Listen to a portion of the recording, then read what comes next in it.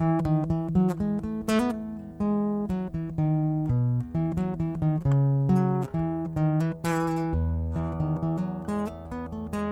my brothers and sisters in Christ. How are you today? You're listening to St. Mark Bemidji's podcast, content that's available for free, but it's not discounted. Let's take a moment to consider your faith. If you will, imagine your faith as a boat, but not that nice Boston whaler or Elon Musk's yacht. Nope, this is a raft that you can barely stretch your legs out in. Maybe you feel your faith is strong. You might be comfortable enough to go by yourself and paddle around the local pond and not be afraid at all. But would you take your raft out on a big lake? Lake Superior? The Black Sea? Or the Pacific Ocean? Probably not, because you know that the weather will swamp and sink you pretty quickly into the deep waters. And make no mistake, the world is an ocean of sin and temptation. What if you could pool your resources, though? Build a bigger boat with fellow believers for safety and more security against the waves of temptation. This is the idea of a church with a little c. You've got others to help you along, to pick you up when you sin and encourage you in your walk of faith in Christ. What's that called again? Oh yeah, a church. But you well know that churches aren't perfect. We tend to build boats with bad timbers and leaky seams. And from time to time, they sink too. This is why we have the church with the big C. That little leaky boat is part of a fleet of other boats, all supporting each other. The devil may rant and rave, sinking a boat here and there, but make no mistake, this is Jesus' fleet. There's no sinking all of the boats. This is the same Jesus that commanded the wind and the waves. He's in complete control of everything. Christ has promised that the big C church will not fail. It will endure to the last day. So don't go it alone. Don't depend on your own strength. God, as part of his plan, gave you other believers to help you when your boat sinks, to help you and pull you up into another boat in the fleet. Or maybe a better term is ark. Safe and dry with the whole body of Christ, and with Jesus' steady hand at the tiller as the world destroys itself slowly around us. Come to church. Don't risk it on your own. Today's study is also on the topic of faith and is based on John chapter 20. It comes to us from the Meditations Daily Devotional. Now Thomas, also known as Didymus, one of the 12, was not with the disciples when Jesus came. So the other disciples told him, "We have seen the Lord." But he said to them, "Unless I see the nail marks in his hands, and put my finger where the nails were, and put my hand into his side, I will not believe." A week later his disciples were in the house again, and Thomas was with them. Though the doors were locked, Jesus came and stood among them and said, "Peace be with you." From John chapter 20, verse 24 through 26. It should have been a day of rejoicing. It should have been an evening of peace for all of Jesus' disciples. But Thomas kept that from happening. Thomas doubted.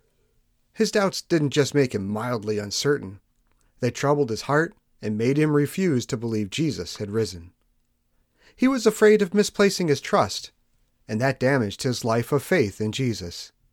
This led him to make the bold statement that unless he not only saw but also physically touched Jesus' wounds, I will not believe.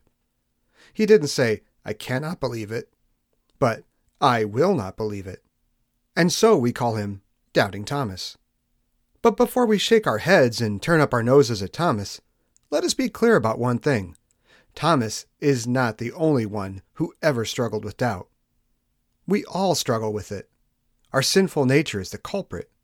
Sin tempts us to doubt whether God can or will keep his promise to care for us. Sin tempts us to doubt whether a particularly bad sin could actually be forgiven, to doubt whether God could love someone like me. To people who have such doubts and fears, Jesus says, "Peace be with you." Through Christ's life, death, and resurrection, God has kept all his promises of salvation for doubting sinners.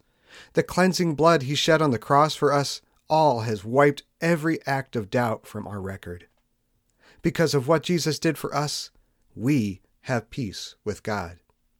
So when you read this story of Doubting Thomas and find doubt arising in your own heart, praise God that he has forgiven you. Dear Jesus, the Pharisee in me wants to look down on Thomas for his doubts. Help me see that too often I act just like him. Forgive my doubting, sinful heart. Through the power of your word, shore up my faith. Amen.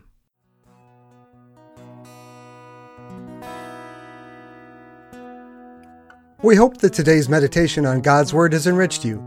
Divine services are held right here in Bemidji, Minnesota at 8 a.m. and 10:30 a.m. on Sunday mornings. Sunday school and adult Bible study is also offered between our Sunday services at 9:15 a.m. Our church services are live streamed at 8 a.m. on Sunday mornings and are available afterwards on our channel, St. Mark Lutheran Church Bemidji. If you're listening or watching this podcast, you are cordially invited to join us in person next week and every week.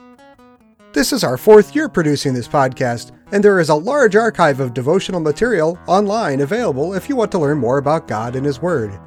Visit www.stmarkbemidji.org or look in the show notes in this podcast for a link to this and many other meditations on God.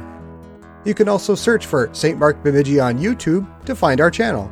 If you have any questions or you would like more information about our church and its ministry, please visit our website, which is once again www.stmarkbemidji.org. All scripture readings are taken from the Holy Bible, New International Version, copyright 2011, and are used by permission from Zondervan. Meditations Daily Devotional is published by Northwestern Publishing House and is also used by permission. If you enjoyed this podcast, please consider subscribing and telling a friend. May God bless the rest of your day. God's own child, I gladly say it. I am baptized into Christ. He, because I could not pay it, gave my full redemption price. Do I need Earth's treasures many? I have one worth more than any, that brought me salvation free, lasting to eternity.